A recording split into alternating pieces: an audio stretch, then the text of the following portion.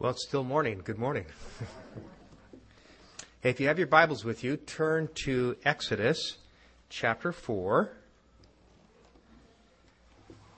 And before I read that, Tuesday night, I'm going to be at Rawls Church, and I'm going to be in a class with Sal.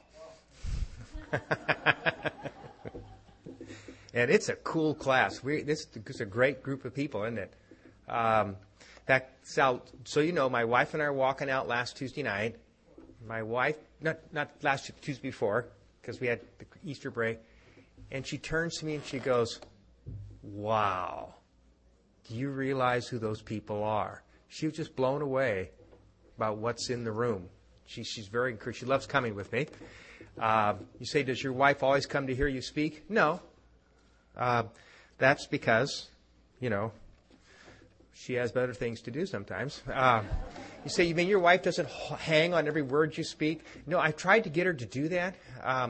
But she loves going to Rawls, that group. I think she likes you guys better than she likes, listening to me. So anyway, I don't know what that means. Anyway, I want to tell you a story that comes from the book of Exodus. But before I want to do that, I want to set something up for you. Do you remember the story when Jesus is invited to dinner to the house of Simon the Pharisee? Do you remember that story? And Pharisees were basically very highly respected, conservative religious leaders. And he invites, Jesus to come to dinner, probably to check him out.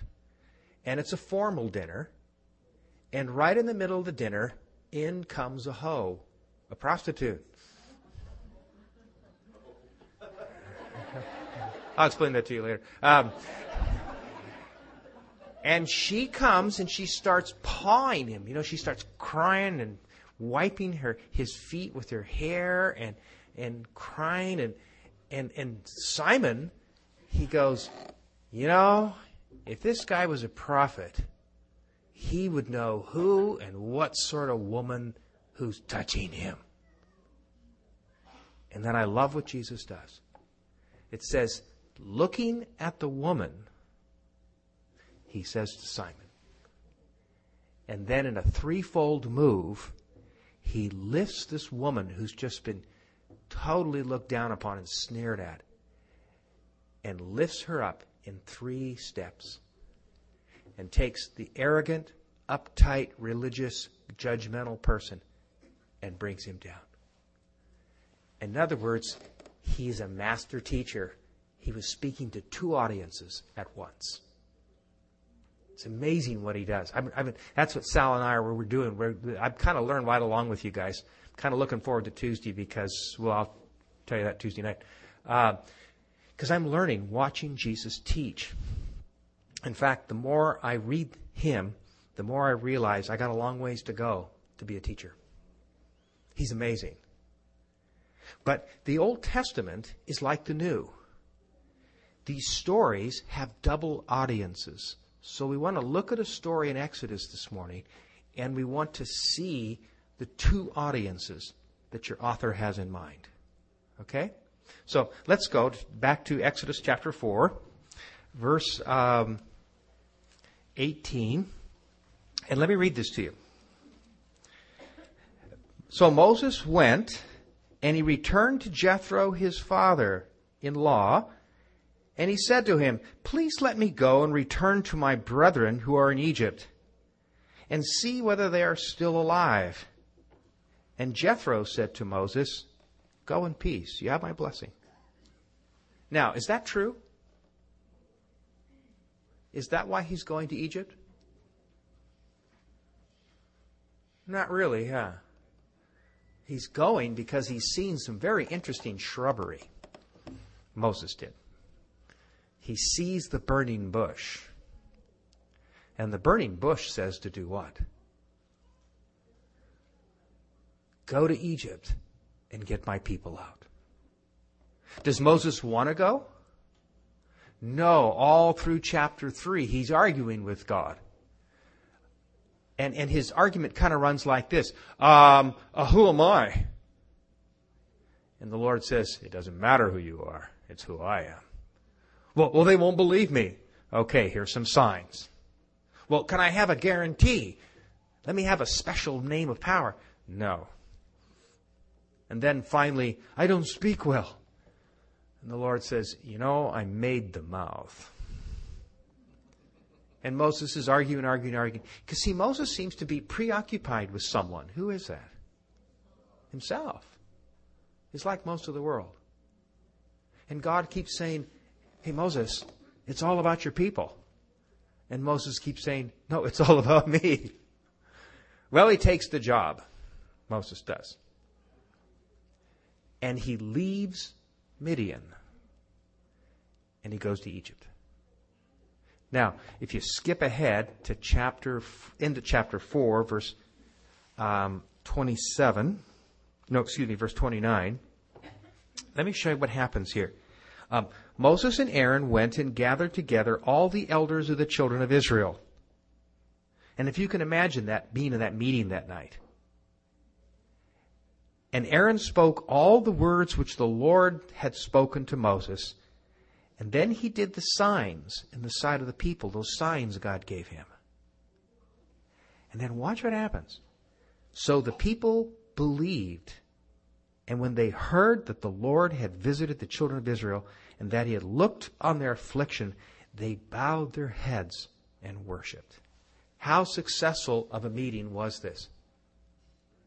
Must have been really fun to have been Moses that night, right? You run the meeting and you and Aaron are walking away and go, wow, all the people believe in God. Now, the next day, Moses goes and sees Pharaoh and says, let my people go worship for 3 days. God has visited us and he has spoken. He wants us to do this. And Pharaoh looks at it and says, 3 days, my eye, you guys want to leave. And he knows that the Israelites are a key and essential part of their economy. Do presidents in the United States get elected if the economy goes bad? No. Remember when years ago, in the 90s, one of the candidates said, it's the economy, stupid, and he won because the economy was bad and the guy that was in lost. It's how we are. We vote on the economy. And so Pharaoh isn't going to let an essential part of the economy go. And he says, I don't know the Lord, and I'm not going to let Israel go. Now, the funny thing is, if you know enough about Egyptian religion, Pharaoh knew enslaving people who came as guests to his country was against his religion. We know that about his religion. But the economy trumped his faith. Trumped his knowledge of good and evil. And so he turns to Moses and he says, nah, get out. As soon as Moses leaves, Pharaoh calls all his lieutenants together and he says, all right, you go tell the Israelites they still have to make their quota of bricks, but we're not going to give them straw. Because see, that's what they were doing. The Egyptians would deliver the straw, and the straw would be mixed in with the bricks that the Israelites were making, and they'd make bricks. And how many of you do construction work? Do you pour cement without rebar? Why not? It ain't strong enough. The straw in ancient brick making was the rebar. So they had to have it. And so now the Israelites have to scour all over the countryside and go through all these farms and lose all this time gathering straw. Then they have to make their quota of bricks, and they couldn't do it. And so the slave masters began to beat them. And they got really upset. So let me show you what happens in verse 20, chapter 5. And when they came out from Pharaoh, they met Moses and Aaron, who stood there to meet them. And they said to them, Moses and Aaron, let the Lord look on you and judge, because you have made us abhorrent in the sight of Pharaoh, in the sight of his servants, to put a sword in their hand to kill us. Are they happy with Moses? Were they glad he came from the desert and had talked to a bush? No. Have they changed from chapter 4 to chapter 5? Yeah. So watch what happens. So Moses returned to the Lord and said, Lord, why have you brought trouble on this people? Why is it you sent me? For since I came to Pharaoh to speak in your name, he has done evil to this people, and neither have you delivered your people at all. How encouraged is Moses? Not at all. I love the very next verse, chapter 6, verse 1. Then the Lord said to Moses, now you will see what I will do. And then it begins. It starts with Pharaoh being down at the Nile River, and Moses comes along. And when Moses is through, the entire Nile River is filled with blood. Fish are dying. There goes their protein and their diet. It's ruining their economy. A great part of their economy is destroyed. And then plague after plague after plague begins. And Pharaoh gets educated as to who is Yahweh.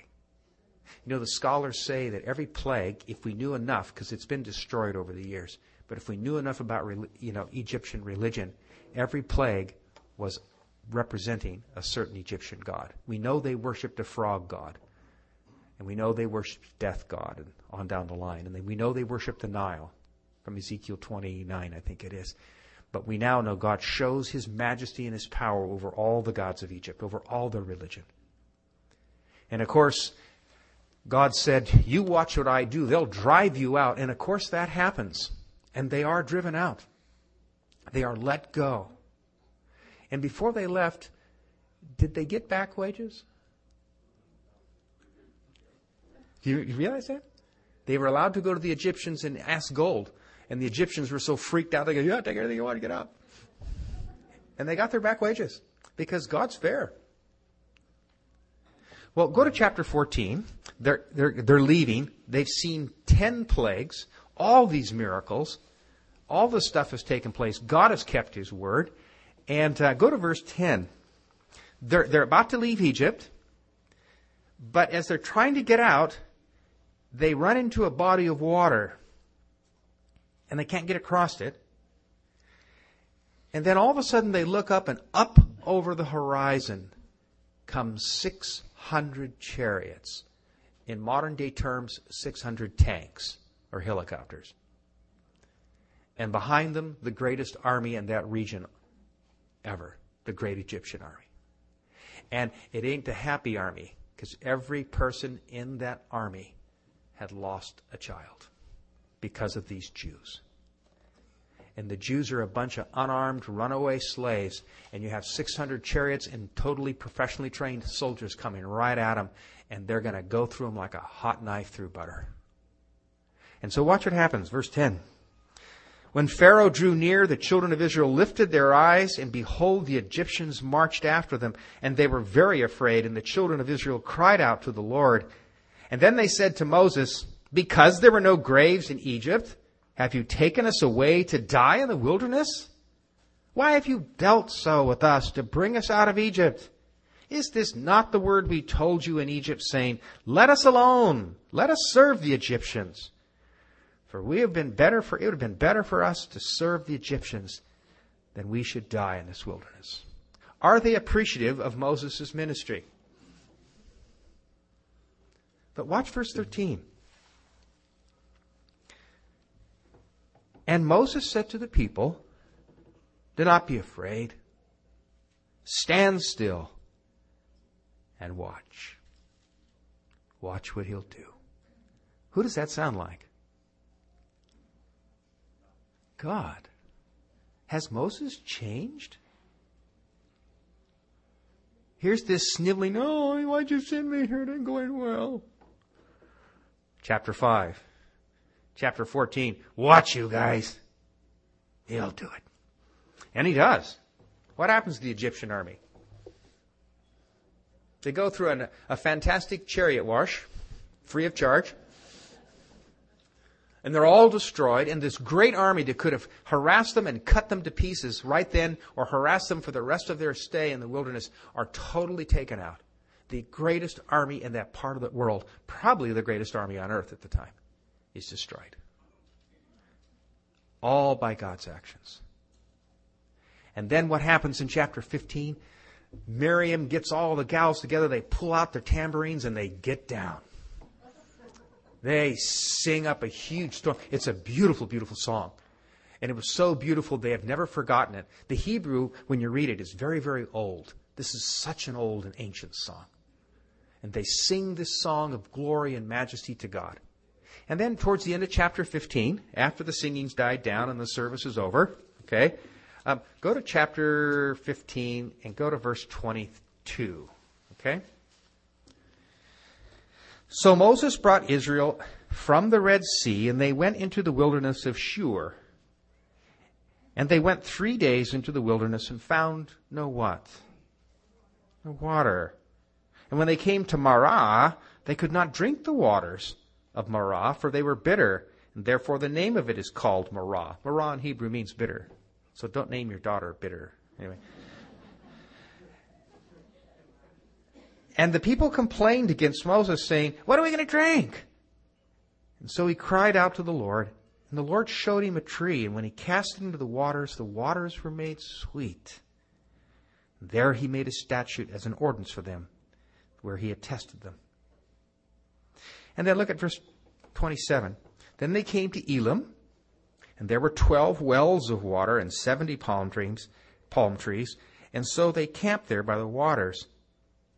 And then in verse 1 of chapter 16, they journeyed from Elim, and all the congregation of the children of Israel came to the wilderness of Sin, which is between Elim and Sinai, on the 15th day of the second month after they had departed from the land of Egypt. And then the whole congregation of the children of Israel complained against who? Is this a happy group to travel with? And the children of Israel said to them, "Oh, that we had died by the hand of the Lord in the land of Egypt, when we sat by pots of meat, and we ate bread to the full.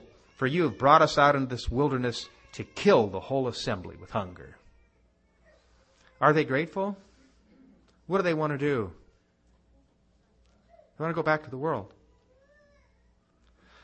Where were they? What were they in Egypt? Slaves. Well, what happens is God begins to feed them and let bread fall from heaven every day. Every single day they walk out and miraculously there's bread. It won't fall on the seventh day. And if they collect too much during the week, it rots. But on the sixth day before the seventh day, if they collect double, it doesn't rot. And every single day they experience a miracle. Then in chapter 17, they travel on, 17 verse 1. Then all the congregation of the children of Israel set out on their journey from the wilderness of Sin, according to the commandment of the Lord, and they camped at Rephaim. But there was no what? Water. How good is God with water? He seems to be rather good. He can take out armies with it. He can turn bitter water sweet. He can turn the entire Nile to blood when he wants to show Pharaoh that he doesn't really know what he's doing. And now they come and there's no water to drink. So watch what they do. Therefore the people contended with Moses and said, "Give us water that we may drink." So Moses said to them, "Why do you contend with me? Why do you tempt the Lord?" And the people thirsted there for water, and the people complained against Moses. And they said, "Why is it you brought us out of Egypt to kill us and our children and our livestock with thirst?" Okay, a couple questions. Who saw the miracles of the plagues? Moses or Israel? Both. Who saw the salvation at the Red Sea? Both. Who saw that manna miraculously fell every day? Both. Who saw the waters turn sweet and the new waters become fresh, because, by the way, he gave them water again. And you realize when Moses, later on in chapter 17, they're going to get attacked by the Amalekites. The Amalekites are professional fighters.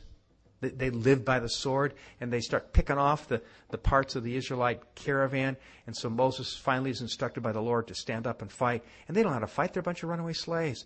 But as long as that man's arms are in the air, they win. When they come down, they lose. And so they have to help him keep his arms in the air. Is Moses helping them?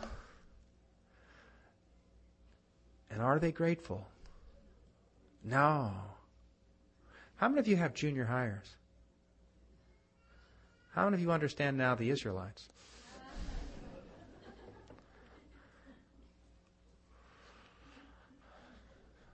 Yeah, my kids thought Karen and I, my wife and I, all became stupid when they hit about 13. They all of a sudden became super smart, and we became super dumb. And you say, well, how many children do you have? 4. Which of your 4 did that to you? Only 4 of the 4. In fact, I used to go to a dentist over here. He used to say, junior hires should run the world while they still know everything. And have you ever thought of, thank you. We brought you into the world. We fed you. We struggled to get these clothes on you, and then you ingratefully kept growing and outgrew them all. And of course, they were boys. They just destroyed them all. Had 3 of those. And on down the line, and then you feed them, and they do all this stuff, and then they want the new clothes. I remember one time my wife says, they all want new tennis shoes. I says, okay, take them to Target. She goes, they won't wear those. I said, they're tennis shoes. They're just going to ruin them. Really, it'll last a year. They want Vans. They really want Nikes. I thought, I'd have to sell one of them. They buy them Nikes. So we went to Vans. It was halfway in between, and then their teeth went bad. We had to fix that, And then they turned to junior high, and they go, boy, I remember that. That was a hard time.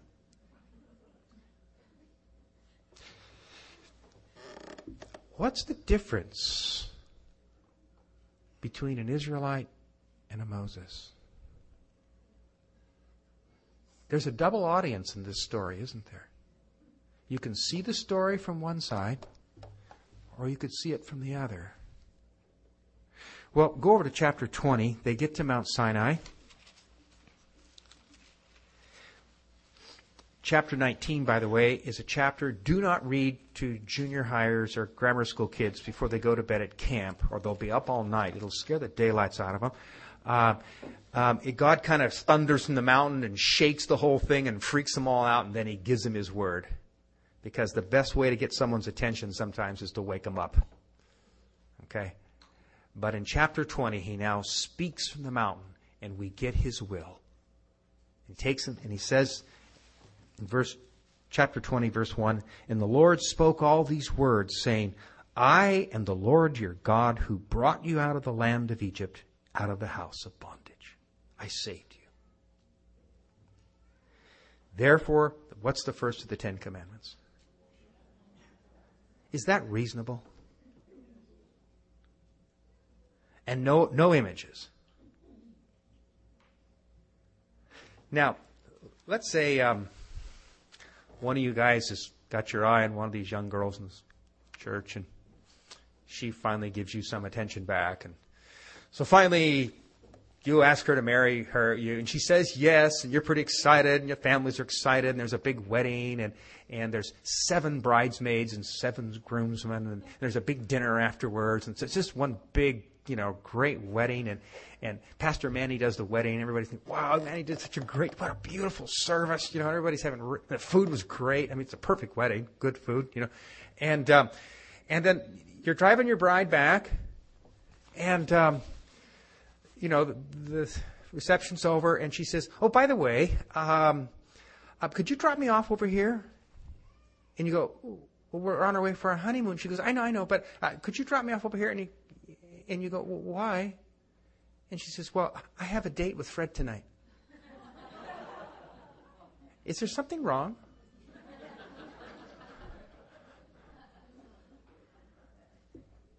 Okay, go over to chapter 32. God gives them the 10 Commandments through Moses. Then he gives them explanations of the 10 Commandments in the chapters that follow.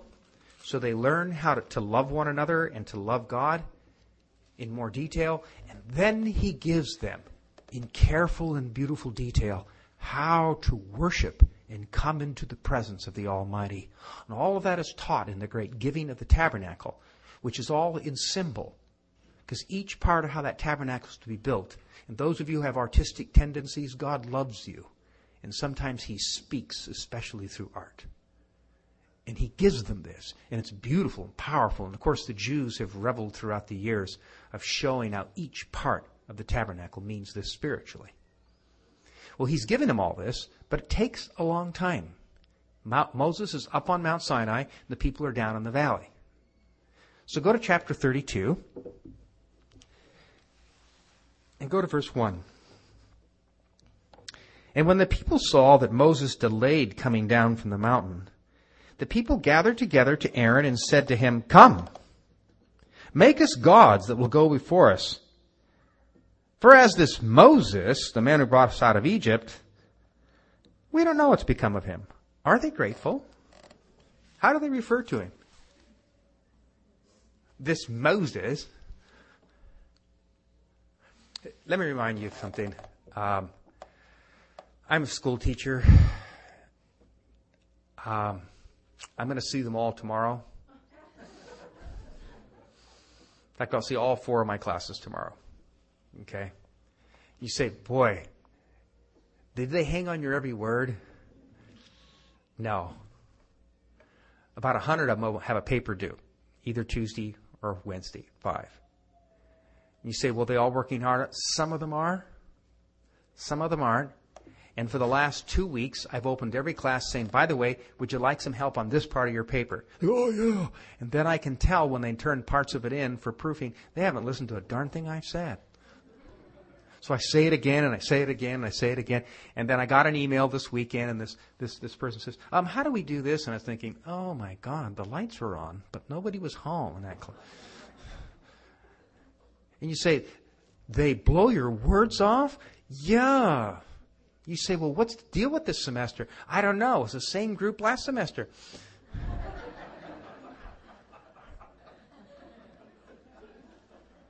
You say, well, your children certainly must know, my dad's a Bible professor and we hang on his every word. I wish.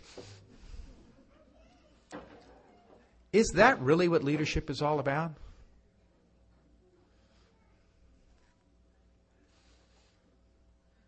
You say, well, I want to be respected. Well, don't have children then. Let me share something else with you.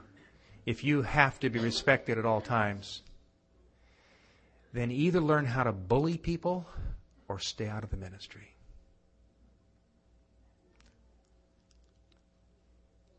You say, no, I want the honor that comes. Oh, you sit down and you talk to Pastor Manny. You'll see the weariness and the heartbreak. Moses doesn't have the greatest group. He's gone for 1 month, and they turn on him. Watch what happens. And they said to Aaron,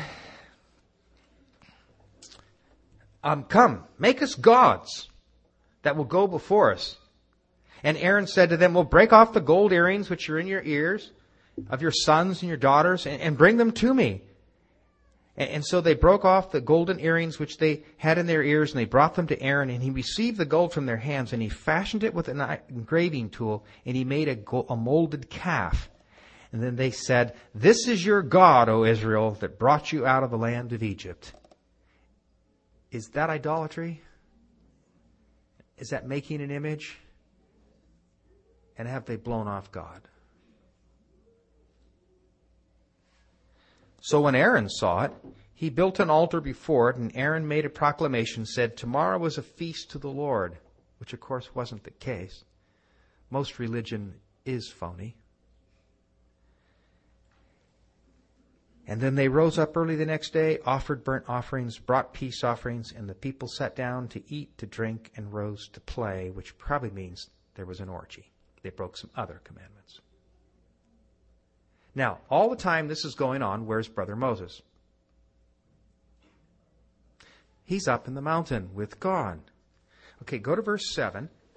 Who speaks first? The Lord. You see, why did you point that out? Well, remember this. And the Lord said to Moses, "Go, get down. For your people whom you brought out of Egypt have corrupted themselves. They've turned quickly aside out of the way I commanded them, and they have made themselves a molten calf and worshipped it and sacrificed it. And they said, 'This is your God, O Israel, that brought you out of the land of Egypt.' And the Lord said to Moses, 'I have seen this people. Indeed, it is a' what? Stiff-necked or stubborn people.'" Notice the Lord says it's not an idolatrous people. It wasn't the calf per se. It was the state of the heart that made the calf. Are these people teachable?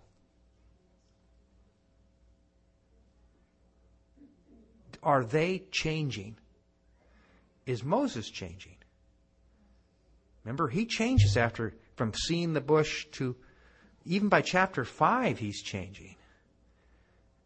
And then by chapter 14, he's got faith. But they aren't changing. And they've seen the same material, the same miracles, the same events. What's the difference? Well, then it goes on. The Lord's still talking. He says, "Now therefore let me alone, that my wrath may burn hot against them, and I will consume them." And we've seen in Egypt he can do this. "And I will make of you a great nation." You know, there's all kinds of pastors here in L.A. that if God came to them and said, I'll totally tear apart your church, but you'll still be in charge, they would say, "Okay, I can give you names of pastors. As long as they're still the leader, they're happy." Watch what Moses does.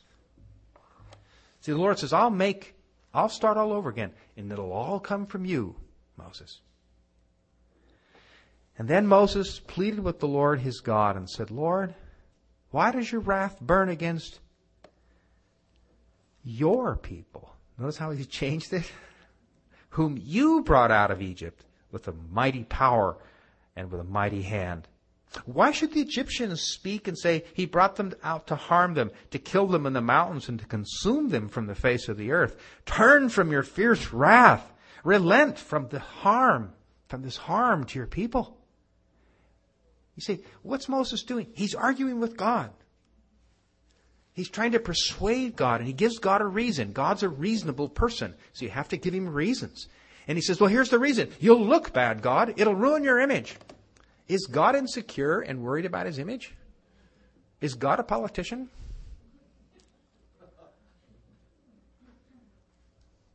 Is this a good argument? Not really. He's still the Lord of the universe, no matter what the Egyptians think. So he has argument number 2. "Remember Abraham, Isaac, and Israel, your servants, to whom you swore by your own self, and said to them, 'I will multiply your descendants as the stars of heaven, and all this land I have spoken of I will give to your descendants, that they may inherit it forever.'" If God killed every Israelite that day but Moses, and then from Moses rebuilt the nation, will he have kept his word to Abraham? Yeah, because who's Abraham from? Moses. He's from Abraham. Is this a good argument? Now, so look at verse 14. "So the Lord relented from the harm which he said he would do to his people."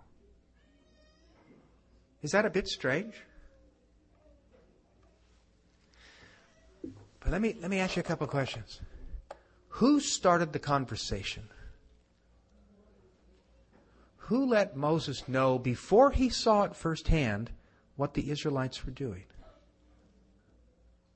What happened when Moses got down and saw them? Do you remember that? Do you remember the story? You guys seen the cartoon? I love cartoons. Remember, he went crazy. What did he do with that calf? Did he just destroy it? He ground it to powder, mixed it with water, and force-fed it to them. On a scale of 1 to 10, how angry was he? And how many Israelites died by the sword? Under whose direction? 3,000. How ticked was he? Do you think he would have ever prayed if he'd have saw it instead of hearing it first? Who set him up to pray? God. And of course, Moses calms down. At the end of chapter 32, he turns around and he says, you guys are idiots. But I'm going to go up and see what I can do for you. And he goes up and he says, Lord, I offer you my eternal soul in their exchange. And the Lord says, thank you, but no thank you. I will do what is fair, but I won't kill him. Then the Lord tells him in chapter 33, okay, get him going, get him up, take him to the land. I made my promise. I will send an angel in front of you, and he will deliver you and give you the land. I'll keep my word. But I myself will not go with you, because you're stiff-necked, you're unteachable. You can't get you guys to do anything. I will not go with you. And Moses turns around and says, okay, then we're not going. Is that a good threat? God goes, fine. Let us all die there in the desert. And the Lord, then Moses goes, do you like me? And God says, you have found favor in my eyes. He says, okay, if you like me, you have to accept them. Chapter 33, verse 12. And then he starts arguing with God for the third time. And he says, we will not move from here unless you go with us. Because he knows now that the key to everything is God himself, not the gifts. He wants the Lord. He knows the people need the Lord. And finally the Lord says, all right, I'll go with you. And then in chapter 34, Moses says, and we need to be your people again. And God says, all right. Who is Moses?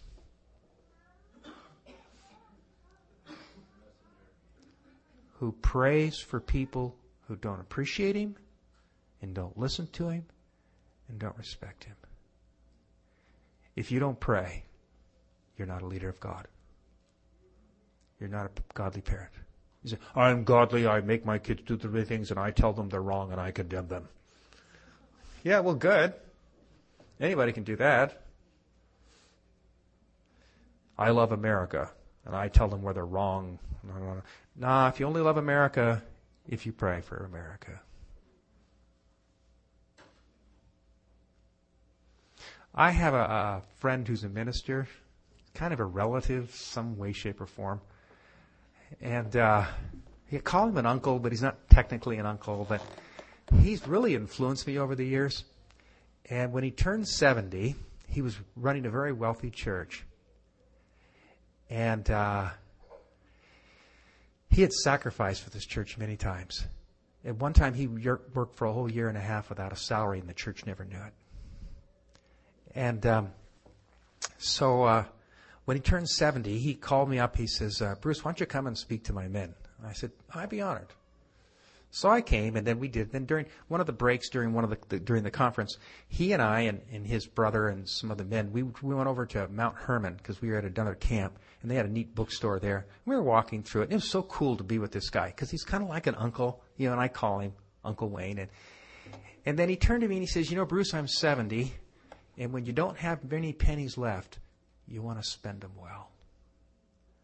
He then resigned from the church, works for an organization that raises money for AIDS orphans in Africa. He works for $1 a year. He sold his house and lives off the proceeds.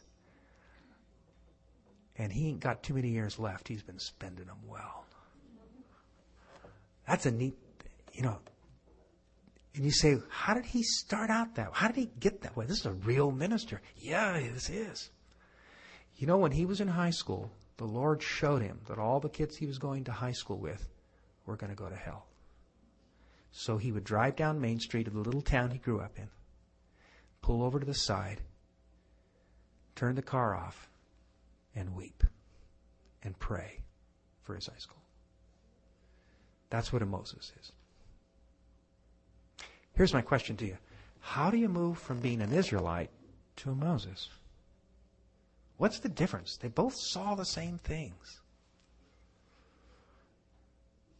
He seems to be speaking to two types. He seems to be warning the Israelites not to be stiff-necked, and he seems to be painting this picture of this fallible and an imperfect but amazing man named Moses. How do you move from being self-centered and it's all about me and you never are thankful for anything and you're always unhappy, to this Moses who seems to take all kinds of guff and then gets on his knees and saves these people time and time again?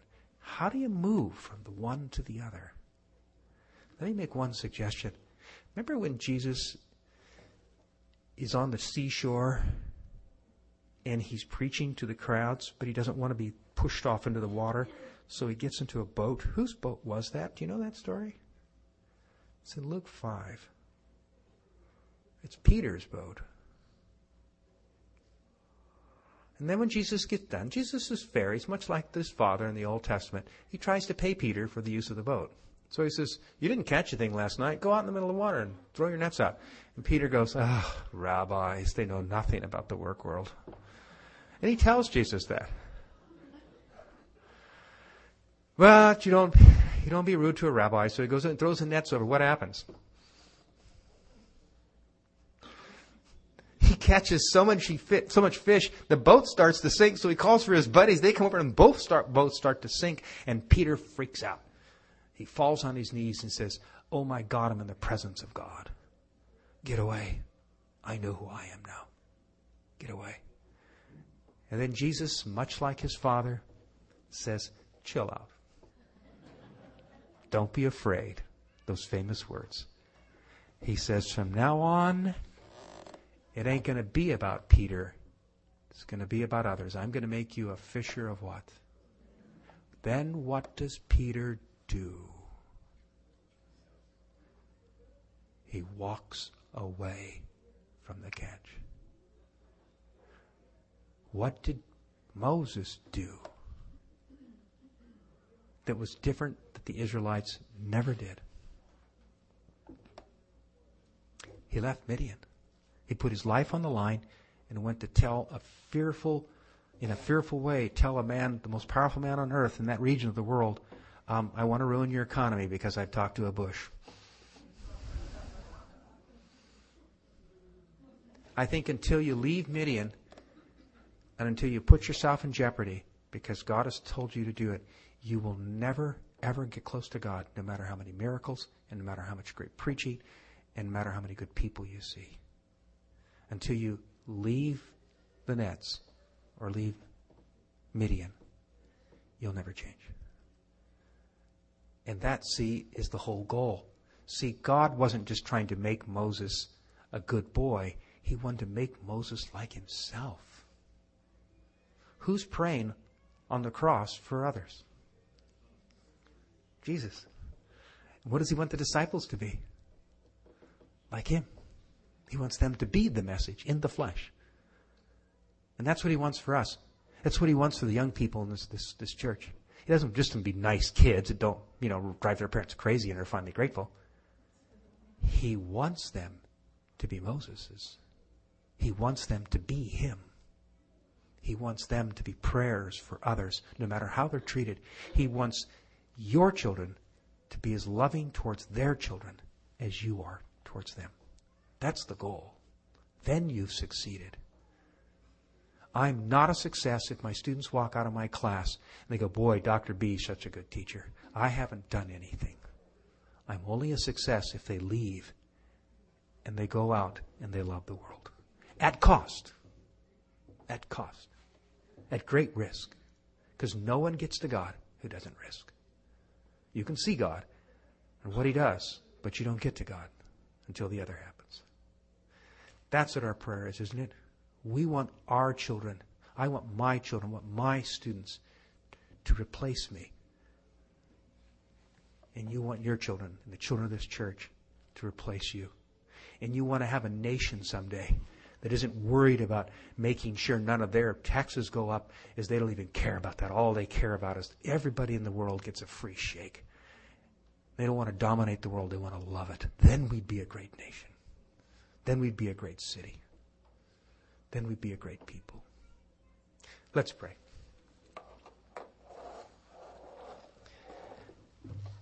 Father, we thank you. We thank you that you're so patient with people like Moses who argue with you all the time. And yet, finally, Lord, I think all of us have argued. May all of us someday learn to leave Midian in various ways, because it'll be different, Lord, for each of us. And Father, may we then learn to get on our knees, and no matter how we're treated, we're going to intercede. We're going to pray. We're going to beg you to listen to us in the heart that you have put in us for other people. Father, change us into Moseses. And then, Father, we want something more too. We don't want to be greedy, but we think you want us to want this. We want our children and the people we pray for to be Moseses too. Father, do this. We ask this of you. And we ask it in your Son's name, in Jesus' name. Amen.